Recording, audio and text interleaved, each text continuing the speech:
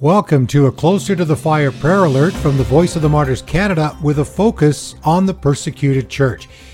Here's another story about how what many new believers in Jesus right around the world have to endure when they make a decision to follow him. And this is a story of a mother of 7 children in eastern Uganda, and she suffered serious wounds and consequently was forced to flee after her husband and other Muslim relatives attacked her on Easter Sunday for converting to Christianity.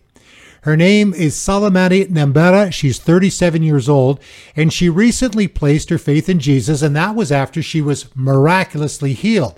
So she was on her way to a worship service on Easter Sunday. She saw her brother-in-law, and then he asked her, "Where are you going?" Well, Salamati believes that he became suspicious when she told him that she was just going to visit a friend. Well, during the service, she looked out the window, saw her husband approaching along with some other relatives who were shouting, "Allah Akbar." Well, church members fled for their safety, and though some of the church leaders tried to protect Salamati, they were overpowered by the attackers and she was taken away in a van. Well, the assailants took Salamati into the forest, they beat her up, and they slashed her with a sword. Now, fortunately, Salamati was found that afternoon by a passing herdsman. She was taken to a medical clinic, and then 4 days later, she was released from hospital, picked up by a Christian friend, and at last report, and because of, safety issues and security, she has been taken to an undisclosed location. She's now recovering from her wounds to her face, her thigh, and her back. And in a moment, we are going to pray for her.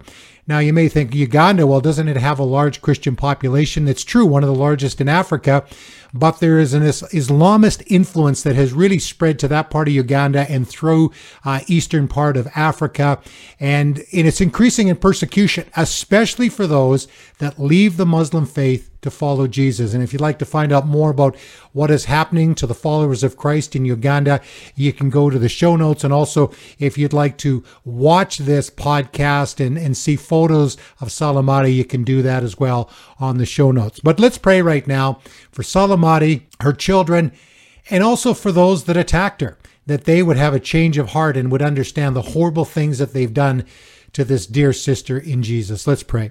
Father, we come to you in the powerful name of Jesus. We thank you for Salamati, her decision to follow you after you did an amazing thing in her life by healing her body. Father, we just pray that you would do that again, physically and also emotionally. It's just such an incredibly difficult time for her. She's been separated from her children. She's recovering from these injuries. She's been betrayed by her husband and other family members. That you would just touch her, again, emotionally and physically. That she soon would be reunited with her 7 children. Also pray for the older children, that they would understand what their mother has done, how she has become a follower of Jesus. They would see the way that you have worked in her life and will continue to do so. Lord, that you would be with each and every one of those children and that they soon would be reunited with their mother.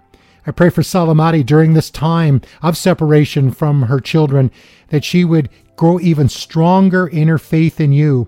Already, just a very short period of time after making a decision to follow you, Lord Jesus, that she has been brutally persecuted.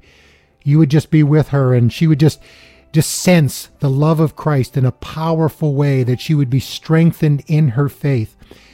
We also pray, Lord, for those that did this against her, her persecutors, which were her husband and other family members, that they too would experience the power and love of Jesus. They would turn from their sin and they would turn to you and be transformed by the power of the Holy Spirit. Again, we thank you, Lord, that we can come to you, bring these requests to you. We pray this in the powerful name of Jesus. Amen. And continue to pray for Salamati. It's going to be a long road of healing, again, both physically and emotionally. But there are other believers in that area in eastern Uganda that are standing with her. So be praying for our brothers and sisters in Uganda and all through the world that are suffering because of the name of Jesus. And remember, the closer you are to Jesus, the closer you are to the fire. God bless you.